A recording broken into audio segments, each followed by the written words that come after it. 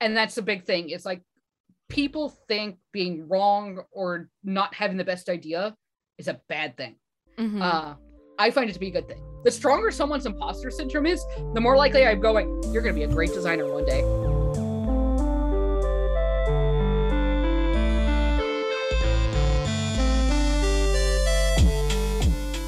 Welcome to Replay, the show that invites you to join us at the game table. I'm your host, Clara Mount.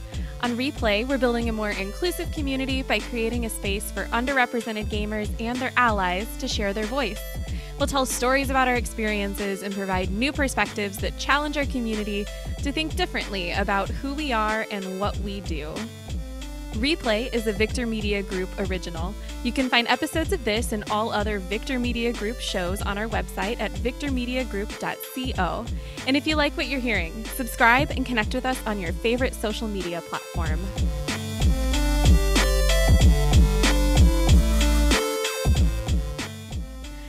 Today's guest is Michelle Flam, known to some as the end boss of the internet, a game dev and a former cosplayer.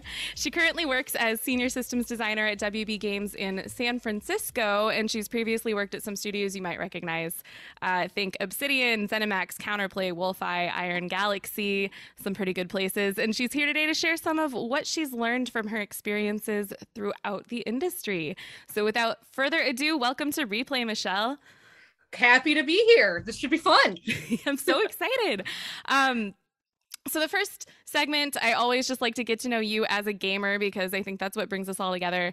So we're going to kick things off real strong and just ask you, Michelle, what is the number one reason that people should care about games?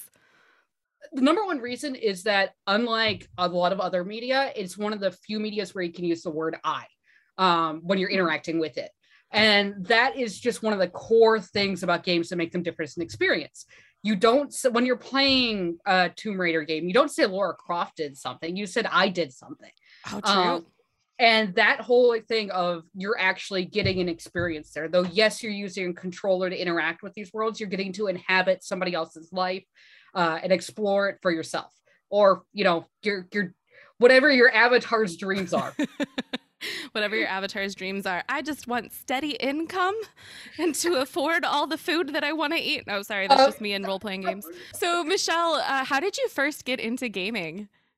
So I got into gaming as a kid. I was introduced real early because I used to watch my dad play computer games, and then I remember the old X-Wing and TIE Fighter games playing with a joystick.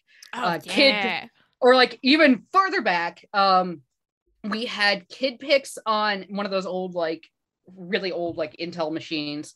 And then on top of that, there was the original Who Framed Roger Rabbit game with the DRM wheel, where you had to actually solve it. Yeah. I used to play that for hours. And then as I got older, we had a babysitter come over who had been learning programming in high school. And he asked my brother and I if we'd like to make our own Star Wars game. And we were like, we could do that? And he's like, yeah. So he sat down, he was writing machine code, basically. Oh my God. And we were giving directions, and he was doing actual vector graphics, etc., of the Death Star, and we were changing the audio pitch, etc. And for me, though, it was one of those things. I was watching him write the code, and I wanted to know how the weird words became pictures. So it went down So I'm 8 years old wanting to learn programming because I'm seeing him make this thing. Amazing. Yeah, backing up farther, when I went to Disneyland or Disney World as a kid, I wrote 4 years old. I'm writing Journey into the Imagination 32 times in a row. So starting from a young age, it was grilled into my tiny little brain of you can make anything in your imagination with engineering. So it was this growth. Both my parents are engineers. I should also preface with that. So basically, it's one of those things of you're doomed. If I didn't turn out to be an engineer, something is horribly wrong. So from a young age, I'm oh, I can build whatever I want with engineering, which led to, I want to be a robotics engineer. I want to do animatronics. Well, I discovered tabletop role-playing games. I want to do video games now. Oh my God. So you started from just being around it, watching other people play games, and then you were making a game at 8 fucking years old, technically. First ship title was 12. What? So So this is something that got grilled into me by some older women in games when I was young, is that you count things that you did for fun as kids. I was on admin on a play-by-post role-playing game online when I was 12 years old. Aww. And I shipped one of the races, as in wrote the entire thing, etc. Someone else did the artwork because I can't draw to save my life. Did Fair. Flora and fauna. I did a lot of gating systems and stuff for a play-by-post role-playing game. And ironically, I think all the women who were on the admin team were all in games now. Like one's a lead programmer one's a QA lead. One's a lead programmer at Ubisoft. I think one of them was the founder of Dames Making Games and stuff like that. That's amazing. It was really cool. Say it was born out of Neopets role-playing stuff. I love that. So you said you got the advice, everything you've shipped, everything you've designed, call it a ship title. You built it. It's done. It doesn't matter if it's it doesn't matter if it's a play-by-post game or it's a AAA Call of Duty or something like that. All of that experience is valid. And you're coming into it more than a lot of people. Like, I get applications from people that like were plumbers and stuff like that. I've had coworkers that were music teachers. I had leads that were math teachers. Wow. It's like weird where everybody comes from. Like, I've heard all kinds of different backgrounds. I've worked with accountants. I did props and costumes for a while. Like TV producers, actually like some of the best producers I ever worked with are from the military. Like there's a lot of different backgrounds that are all valid and all contribute to games. Like, it's just like, but if you ship something and it doesn't matter what it is, you've got a leg up on all of those people. That's like, there's a whole, like, there's like 20% of resumes that they have to go through, and you will jump that because you made something and you can show it. Interesting. Huh. Well, okay. So now that you're in the industry, what are your favorite kinds of games now to play? Oh man, I still play a wide variety of things. It literally just depends on the mood. Like if I'm just having a bad week, I want something wholesome and loving, like Animal Crossing. But at the same time, you will find me playing first-person shooters. I have thousands of hours in Destiny. Oh God, same. I have literally 2 years worth of playtime in World of Warcraft. I sold my soul there. Final Fantasy 14. Let me go play my dress up cat girls. I am very happy there. Sniper Elite is actually one of my like very, very like favorite things to play because it's a realistic sniper simulator where I actually have to calculate wind and stuff like that, which I enjoy. One of my like dirty, like, it's not even like dirty, but it's like one of those things of like, if some people judge me really hard, I will go on benders of just visual novels and dating sims. Oh yes. Yeah, like absolute benders on them. I binged Boyfriend Dungeon in about 24 hours too. Oh my God. I cannot recommend Boyfriend Dungeon enough. Like, and especially if like you're dating someone who clearly needs to go to therapy, have them play Boyfriend Dungeon. It'll make your life easier because they understand afterward. Noted. Oh my God. Can you tell me about a gaming experience that was really important to you and why it was so important to you? Honestly, it was my first experience in Final Fantasy XI.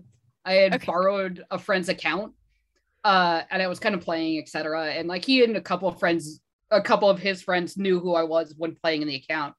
But the rest of his link shell one day saw me on that on the big character on the account, and was like, "Okay, you're not that character. Who are you?" Before we kick you, I'm like, "No.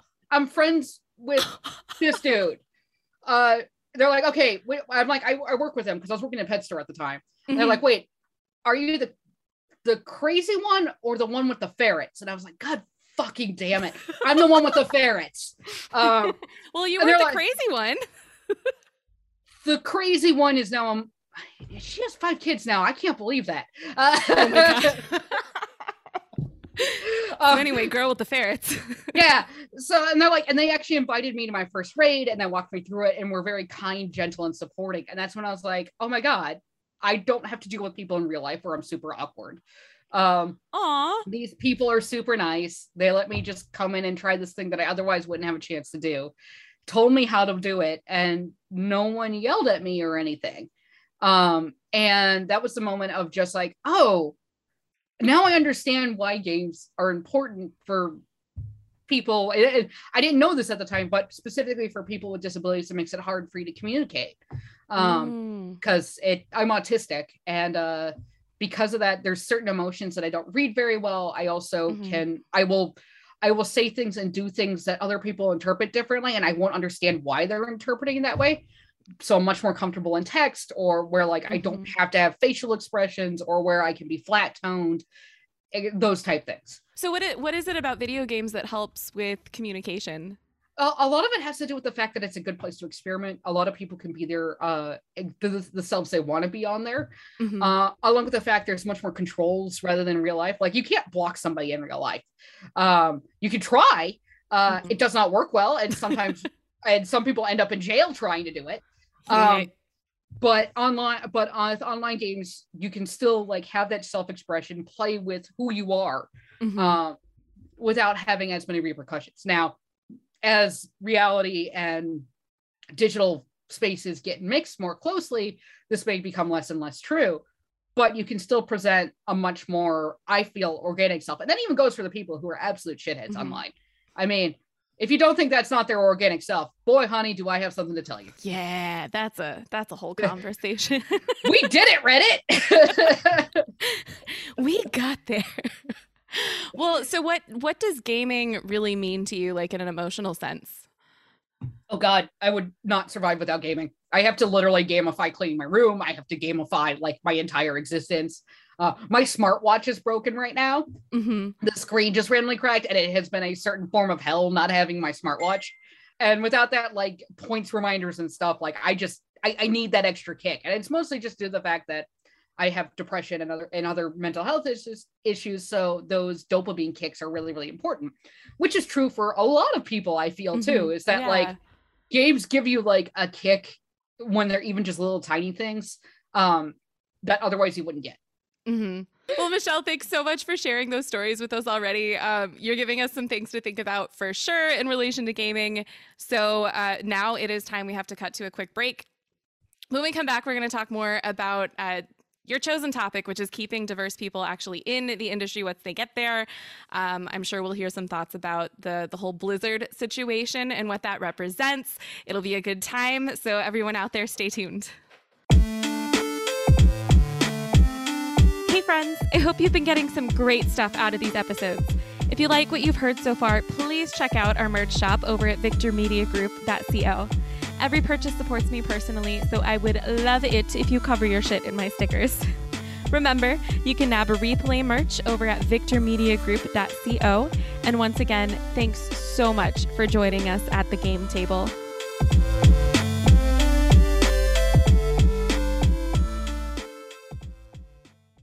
Welcome back to Replay. We're here with Michelle Flam, Senior Systems Designer at WB Games San Francisco, and we're talking about diversity in the games industry, but to provide a little context, this isn't your typical conversation about how do we get more people in the door necessarily. It's more about how do we keep them there once we have them. So, Michelle, when I met with you last time, you said something to me that I can't stop thinking about, actually. So you said that increasing diversity in games requires supporting diversity in games. And like the way you said that to me was just so profound. And I want to just start by unpacking that. Like, what does that mean? So what that means is like when I was starting in games, I was extremely lucky in that there was a very supportive group of people that happened to make the stuff that I adored as a gamer, which was the people who built White Wolf. And I say built as in like designers, programmers. I have never met a better group of people who just happen to like to dress up as vampires and werewolves on weekends. Love that. Or who adore tiki bars as much as I do and probably regret some nights partying with me. But I was lucky in that they because of the environment that they were developing in the 90s, etc. They were the first one of the first or they might have been the first tabletop RPG to use she, her for the player pronouns. You also have quotes in the book such as gender gets really boring after 300 years. That makes sense. Yeah. So you had these people who, like, when I started expressing like wanting to work specifically on the World of Darkness online and things like that, they were supportive and kind of like helped me work through things, etc. And I owe my entire career to basically White Wolf and the people who worked there and built that in that studio. Mm-hmm. But because they were there, because like when I was at like low points, etc., they were supportive, or they helped me out with recommendations or gave me honest feedback. That's how I stayed in the industry. Like there were many points where I could have burned out and just disappeared. Mm-hmm. But because I had those friendships and they were willing to tell the stories and say, hey, it's okay. It's not you. Here's the industry. Let's unpack this. Let's look at this. What can we do to make it better next time? I had that support there. And I'll note there's mostly men. There's still a huge gender like disparity. And what I see now is a lot of, I'll find out from women afterward of they burned out because they had a bunch of stuff happen to them and they felt like they're alone, or they switched to another industry because like they felt that they weren't appreciated. Mm-hmm. And like some of them were like women who mentored me, and like I still try to keep them up to date and say thank you and stuff like that. I have one that I referred to as, her name is also Michelle and her hair is also red, and she also lives in Atlanta, and we also played World of Darkness together, and she worked on World of Darkness. So it's one of those things that we get mistaken for each other a lot, because amazing. You describe both of us and we're exactly the same, except for you have to specify a producer for her, systems designer for me. And if you don't know what those two things are, you're just like, oh yeah, I know Michelle, but you don't know if you know the right one. I still try to message her and say thank you, like for letting me vent and stuff like that. Mm-hmm. And that's the type of support. It's like, it's not just like coworkers and stuff like that. It's friendship. It's, hey, can I have real talk with you? But so I was just gonna say, so it sounds like that wasn't normal. The fact that you got that support was not normal, right? Not at all. And like the fact that when I got my first job in the industry, I got picked by someone I looked up to replace him. Like wrote essays about his shit in college. And he not only picked me because, well, I found out through a mutual friend that he picked me because the first page of my design test was why I wanted to be a systems designer. Mm-hmm. And he fought for me, like absolutely made sure that I was set up like to be exactly what I wanted to be. And talking with other people, other women, a lot of them don't have that support. Mm-hmm. A lot of women that I've met that have become systems designers, or non-binary persons have become systems designers, after fighting or just happening to make friendships. The fact that you have that barrier of having to know someone, mm-hmm. For them to believe you can do it is super difficult. And that's a lot of the industry, is having to know someone. So if you're already an outsider because you're not a cishet white male, mm-hmm. You have to work doubly hard. I got lucky, and I understand I got lucky. Mm-hmm. The big advantage I had was I seized the opportunity, but I also knew what that opportunity looked like. I can't imagine how many people have missed opportunities. Mm-hmm. And I mentor a lot of people. I have had 5 mentees in the past 2 years get their dream jobs. Wow. Yeah. That's so exciting. And just the numbers keep growing, but it's one of those things of like, and they're all from all different backgrounds. I'm really happy that I do have a couple that were cishet white males, mm-hmm. who, like, one of the big things I drilled into them was every time you see someone who does not look like you, that is in your seat that you were in before you got hired, they're a baby me. Remember what I did for you and do it to them. Mm-hmm. And they have gone above and beyond. They've done things like fought for pay equity for women. Like specifically, they'd find out, like another one of my mentees, she had 2 years experience on them and was paid like $6,000 less than them. They went and fought with her to get the pay. Amazing. Yeah. Like it's that type of thing. That's what I'm talking about when I say support them. Like mm-hmm. these were guys that there was no reason for them to go help other mm-hmm. than her being another one of my mentees and her being nice. Like she's adorable. I love her to death. But it was went out of their way. The right thing to do. Like they knew exactly. that was the right thing to do. Yeah. So I know like the recent Blizzard situation, like I know I said we're gonna talk about this because this is important. Yes. I think the situation that happened with Blizzard recently was a wake-up call for a lot of people that support doesn't exist, right? That there's not somewhere to go. So I'd really love to hear your perspective on it. So could you give, well, first of all, just in case people don't know exactly what we're referring to, just a little brief whatever the fuck, and then yeah, what does that actually like signify to you as somebody that's in the industry? So the current deal, it's not just Blizzard, it's also, you can take it all the way back to the Riot lawsuits also. Mm-hmm. What we're seeing is California has much stricter pay equity, gender equity, etc. laws than the rest of the country. And we're seeing two major AAA companies get caught violating those laws. Mm-hmm. By that, I mean, we're talking sexual assault. This means this is something that I've had to tell people. It's female and male.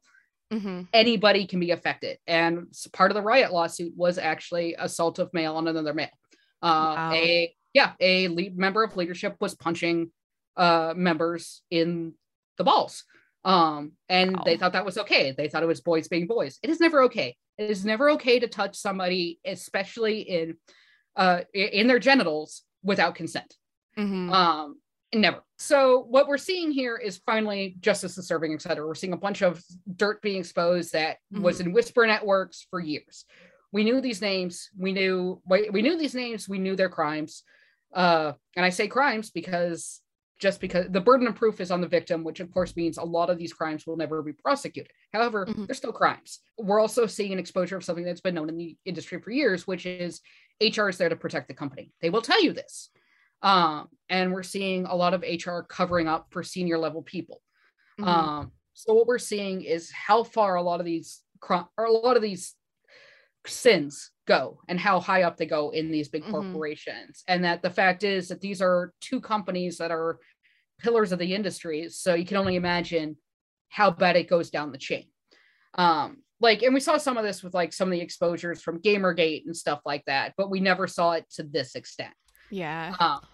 However, for like me in the industry, this means that they're safer to be more open about saying, hey, calling people out and stuff like this. Like I had my breaking point many years ago where I heard there was something that happened. I just snapped and finally just started calling shit out. Like I was like, you know what, if it costs me my job, I'll just go somewhere else. Which I've been very fortunate that most of the time people are just like, okay, I won't do that anymore. Like it's one of those things, it's that simple. They just don't know and no one's called them out.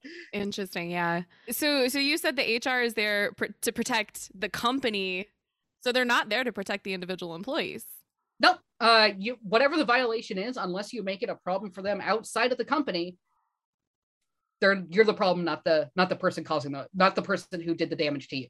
There are exceptions. There have been multiple HR reps who have been absolute dolls and taken their role seriously about bringing outside resources in for mental health stuff, etc. But there are definitely some HR people, and as we saw laid bare with both Blizzard and Riot, that take their job of protecting the company very seriously. And I think that's the big difference between, like, I always find that HR is a good indicator of the health of a company. If the HR person is there supporting people, etc., that company is going to be healthy for a lot of people who have a lot of cultural trauma.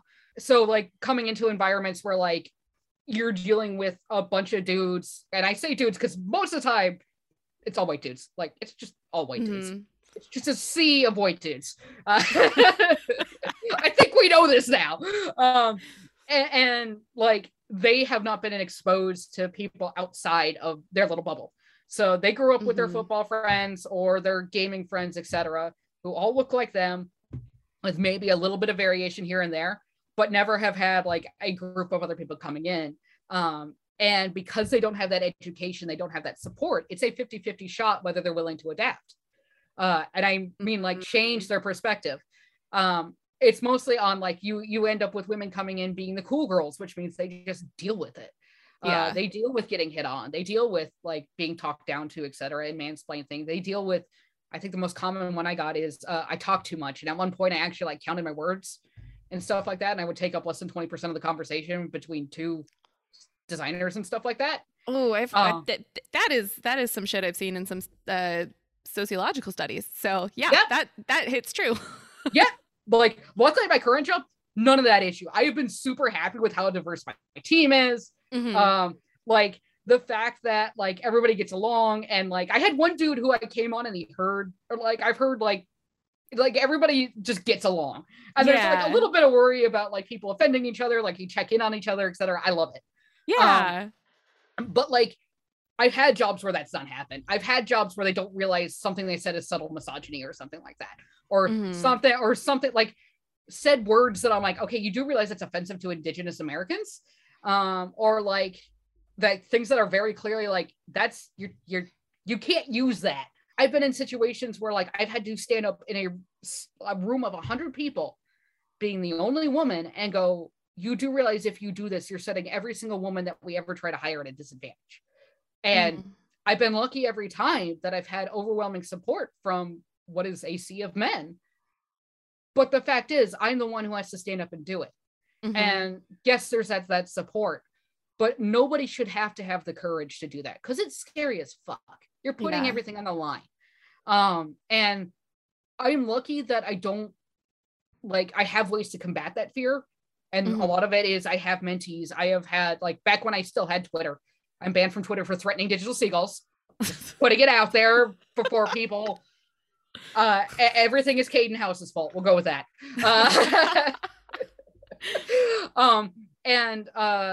I had women come up to me at conventions and go, your Twitter feed is why I'm a systems designer now. Like, yeah, no, it was like heart-wrenching. I'm like, oh my God. Beautiful. Like, it was just their whole thing was they felt supported because they saw someone who looked kind of like them, talking about the stuff they wanted to do. And they were able to go, oh, she's a systems designer. I want to be a systems designer. I now know what to look for and what to talk about. That's the type of support. It's just like a little bit there, like seeing people who look like them, making sure those people who are in those higher roles stick around, because when those younger people who are trying to break in or who are in lower level don't see someone who looks like them in higher levels, they second guess themselves a lot. Yeah. And that's a huge problem. Like there's like I said at the beginning of, I am very lucky that I have always had a very good support network. I am very lucky in that people who I looked up to had more faith in me than myself. I have a sticky note that I keep from my first job from the guy who hired me to replace him. Because anytime I have that moment, like really hardcore moment of imposter syndrome, I can look at that sticky note and go, are you saying that he was wrong? What's it say? It just says bribe accepted. Bribe accepted. I brought donuts for the entire team, and he put a sticky note on my desk because I wrote a joke sticky note on it of bribing the entire team to like me, and so he left that note on my desk, and I've kept it. My first day in AAA, the guy who hired me to replace him, my guy I looked up to, takes me out to lunch, and the first thing he says to me is, you're probably feeling a lot of imposter syndrome right now. It's okay. It's a good thing. And if you're lucky, it never goes away. Which I have always, I know it seems like fucked up advice, but when you think about it, the reason why you have imposter syndrome is because you're second guessing your education. And by education, I mean what you've learned on the job, what you've learned from experimenting, what you've learned from playing, all those different factors in your life that build into you being a designer.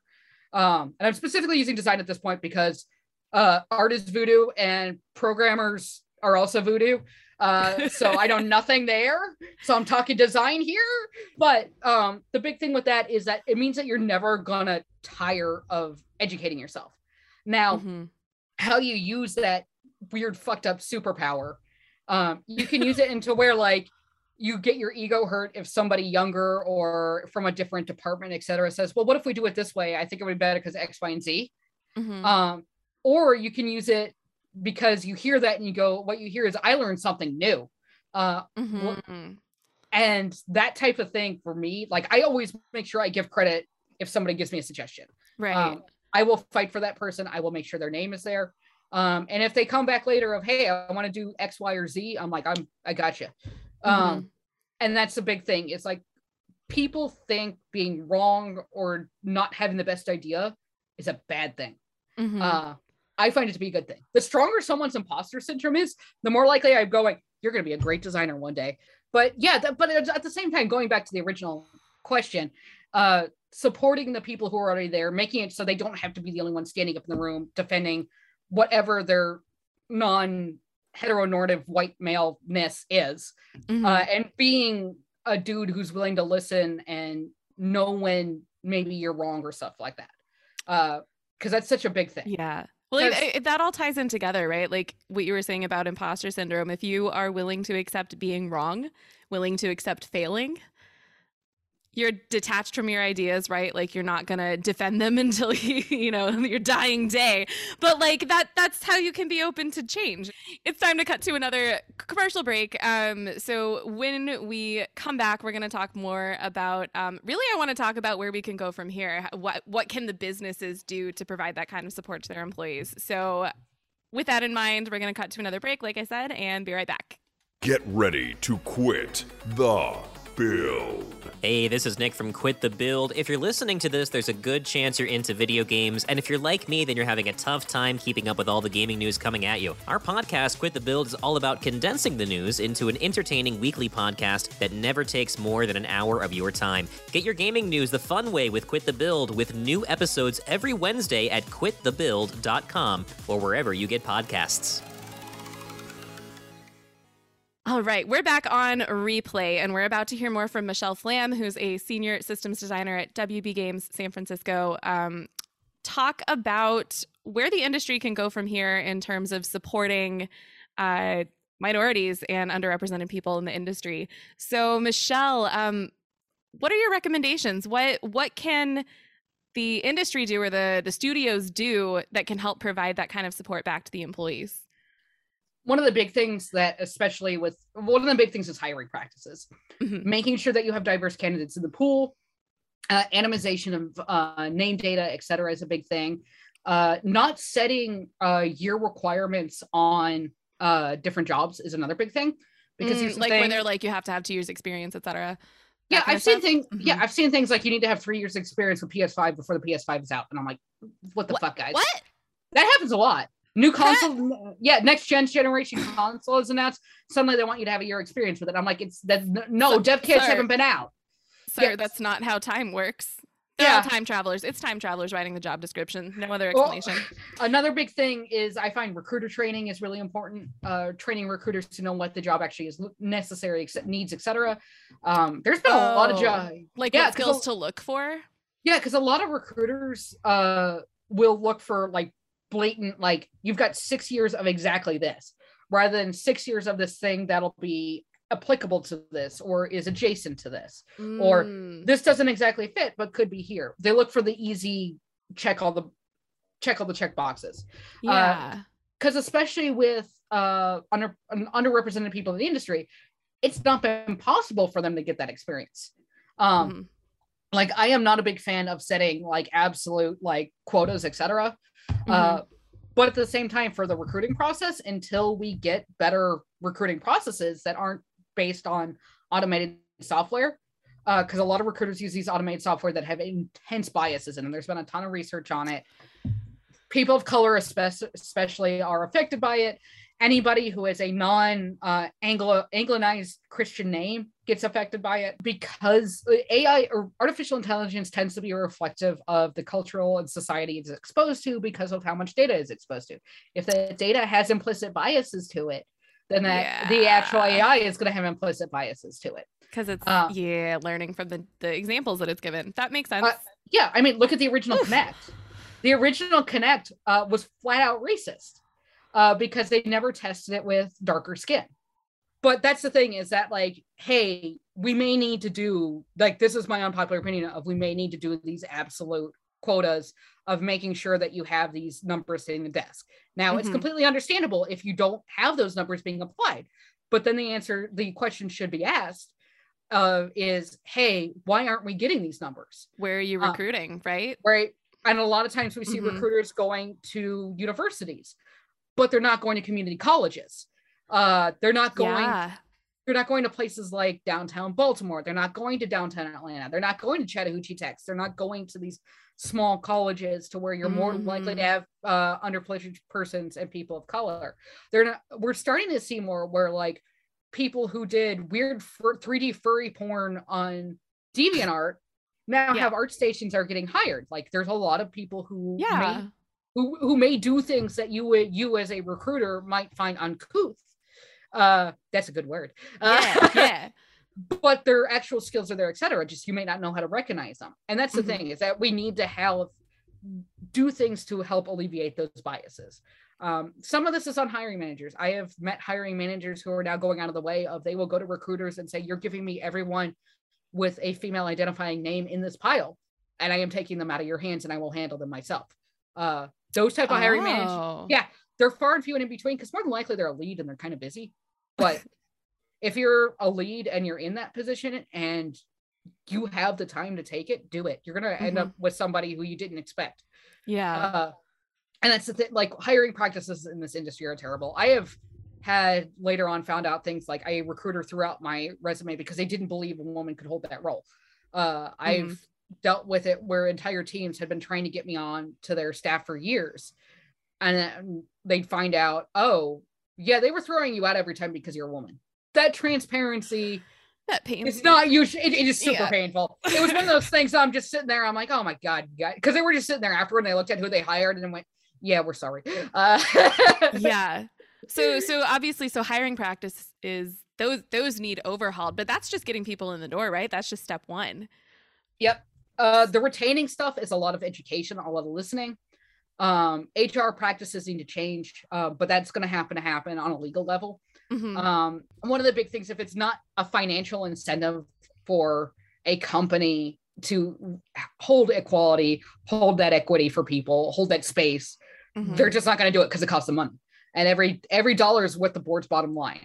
Having more things, like we do see Title IX, like if a mega corporation has Title IX considerations, which for people who don't know, Title IX affects federal contractors, meaning that if you have a DHS contract or anything like that, you have to hold certain HR standards to prevent harassment, etc., or you can lose your federal contract. But a lot of companies are private, or they have arbitration clauses to get around that. Abolishing arbitration is a big one. California has taken great steps towards it. We need it nationwide. One of the big things is the way our contracts are written. Almost everybody is at will. I don't think I've heard of anyone not being at will. At will contracts mean that a company can fire you for any reason, etc. Now, I've never really had to deal with it that much, but I've heard of people having it used against them, and it makes it very difficult to prove these cases in court. So once again, there's no reason for companies to change. And that's what it comes down to. It's not to be hopeless or anything. There are little things you can do with supporting the women and minorities that are there. I can mostly just speak from a women's perspective because I'm white as fuck. I'm white, bi, and Jewish. That's about it's all I can hold. I can say. But like, it's one of those things of taking that time to hold space for them, listening to them when they say something's wrong, and not like being like, oh, you're being hypersensitive. There's usually something there. Like if you think someone's being hypersensitive, ask more questions. That's the thing. A lot of things that break down to is like, think about how you'd like to be treated in that situation where like something actually was like, something offended you as a person. Like it doesn't matter what it is. Someone could have said your dick's small or something like that. Which like, and it'd be like, why would you say that? Like that would be like, you would be offended. Like, especially if they said it seriously or took something of your history as a joke, like you would be like disconcerted, etc. Wouldn't you hope that person would say, well, I don't understand why it is, but can you explain it to me so I don't make that mistake again? Like, and also understanding that person might not want to educate you, but you should Google it or ask somebody else who you think might have the same opinion. Well, and some people, you're right. Some people are going to be able to do that work, and some people might be so depleted by dealing with shit that they're not going to have the energy to do that, and that makes sense. Or they may not trust you, which trust is earned, not given. And that's another thing, is that like the under patriarchy, I am going to go into some deep ass feminist theory here. Here we go. Let's go. Under the patriarchy, patriarchal rules specifically, asking questions is seen as weakness, and also emotional work is seen as the job of people of color, women, LGBTQ persons, etc. It's not seen as a job of the cishet male in charge. And I'm sure I'm going to get spam for people being like, well, it's not always cishet males in charge. Honey, it's 95% of it. Like, there are so few women in leadership. Blizzard just had 3 women in directorship, or it was like 2 or 3 women in directorships leave, because both Jen and Amy left, and I think Amy mentioned that the third one left. And these are positions that had never been held by women before. They left 3 months after getting them. Oh my God. Yeah. And I know I've met Jen. I love Jen. For her to leave that position tells me some shit. But that's the thing, is they were probably expected to do the emotional labor of healing that company. And it's seen as a lot of women that's put on their shoulders. Well, it's really common that people expect the underrepresented or the oppressed person to do the emotional or the educational labor. To, the onus of educating everyone else about the issue falls on the person that's literally the one that's targeted by it. And so more one of the things I always say is babysitting is a $40,000 a year job. If you want somebody to do it, fucking pay them.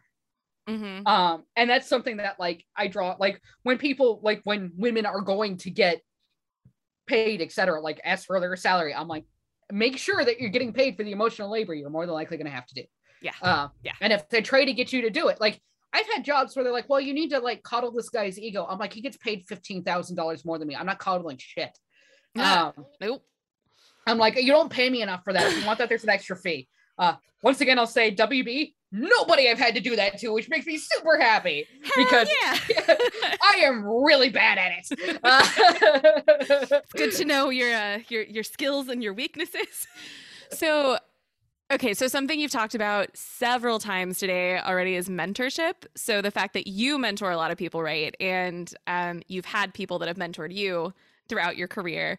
So, is that something that you feel like, I know you said that, like, we're waiting on a lot of, like, legal changes on, like, the HR side and stuff like that. But is mentorship another route that would kind of help people feel supported? Oh, most definitely. It's also one of those things a lot of people don't know. Like, I've noticed, like, with the imposter syndrome thing again, a lot of people who want mentorship don't know how to ask. And, like, 2 of my mentees I met because they brought a Blizzard fan game to GDC. And I was hanging out with one of my buddies who's a famous Blizzard designer. And they brought their fan game and they showed it. They're like, oh, can you play our game? And he's playing it. And he goes, legal won't let me talk on this. And I'm like, I work for Bethesda, pass it over. Because I was working on FedEx at the time. And literally I played the game because I wanted to make fun of my fucking friend with me. Because he's a systems designer too. So I'm like, I'm going to sit here and comment on this game and he's going to just sit there and squirm. So I'm playing the game and the game's actually really good. It's really well done. The artwork's really pretty. It's a side-scrolling action game. They set up the monsters really well. The combat was really smooth. They just didn't know how to do controls on a mobile game. So I told them, hey, if you're doing this, you're actually causing injury to the thumbs. You need to turn it to a tap, etc., or move it to a console. And they're like, that's really good feedback. And I was like, here's my card. I'm happy to talk to you guys more about this design stuff, etc. You can follow me here, etc. And my literal only rule for mentorship is follow up. I'm gonna forget. Like, it literally is that simple. It's like, I'm not gonna remember. I have the attention span of a fucking squirrel. So how you said a lot of people just don't know how to ask for mentorship. So, like, what would you recommend? Like, how do you find mentors? I always say go on social media, send a message. Like, the worst they could say is absolutely nothing. And I know it seems scary to a lot of people because it's like, oh, it's rejection. I'm like, it's not rejection. It's literally just they may not have time. They may not have read it. They may be social shy, etc. There's a lot of reasons for people not to respond. But someone out there probably has the time for you. The other thing is just don't be a dick. You're not. No, we're not here. Like, one of the fastest ways I've seen mentors give up is, like, they get a mentee who just thinks they're the fucking shit. Take fucking feedback. You messaged me. Like, you wanted the mentorship. If I'm giving you feedback, there's a good reason I'm giving you feedback. It's not a comment on your character. It's not a comment on you as a designer. It's how you improve. Yeah. Well, it sounds like what's helpful is, like, if you want to approach someone, have something specific to ask them about. Like, that's kind of what I'm getting from it, right? So, like, when somebody approaches you, they're asking about, like, feedback on design. Or, like, for me, if I wanted to get into more of, like, the corporate side of games, I'm going to reach out to somebody that does marketing and be like, talk to me about marketing for games. Like, but here's the thing. You can just know what you want. Like, yeah. But, like, that's the thing. It's like, I've had people reach out to me who want to do marketing. And I'm like, well, I can't help you, but my friend can. And you could do shit like that. Like, if you're more comfortable, like, messaging like a narrative designer, but you want to do systems design, they'll introduce you to someone who'd be willing to mentor you. But if you, like, come to me and you go, well, I do everything. And I'm like, oh God, no, not one of these. So yeah, know what you're asking for. Well, with that, I think it is time to wrap the episode up today. So I just want to give you one opportunity at the end here to share any last messages or comments that you have for anyone that's listening today. So my last message is if you're thinking about applying to that thing, do it, because I guarantee you there's 5 people applying that have no business doing it.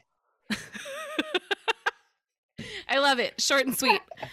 Well, sweet? Maybe. Whatever. Aggressive. All right. On that note, I just want to share that from my perspective, this has been, first of all, charming as fuck. Thank you for being real with me and coming on the air. And talking about this, because this is so important. You've given me personally a lot of different ways to think about, like, how can we be supportive to people in the industry, even if we're not in a position necessarily of, like, power or being able to make legal change. And I think that's shit that anyone can work with for whatever their struggles are. So it's going to be good. So yeah, thank you so much. This has been really incredible to listen to. And thanks for coming on my show. Happy to do it anytime. Thanks for listening. I'll be back again soon with another episode. You can find episodes of Replay and all other Victor Media Group podcasts at victormediagroup.co. Replay is a VMG original and is created, hosted, and produced by Clara Mount. The show's executive produced by JB Adams and Gerard Mitchell, with sound design by Anna Hughes and original music by Bison. It's the mission of Victor Media Group to make the world a better place by making ourselves better people. If you like this show, follow Victor Media Group on your favorite social channels and check out Bison's other tunes on Spotify, Bandcamp, and SoundCloud. Extra special thanks to all my listeners for hanging out with us today. Keep on playing, and remember, you're always welcome at this game table.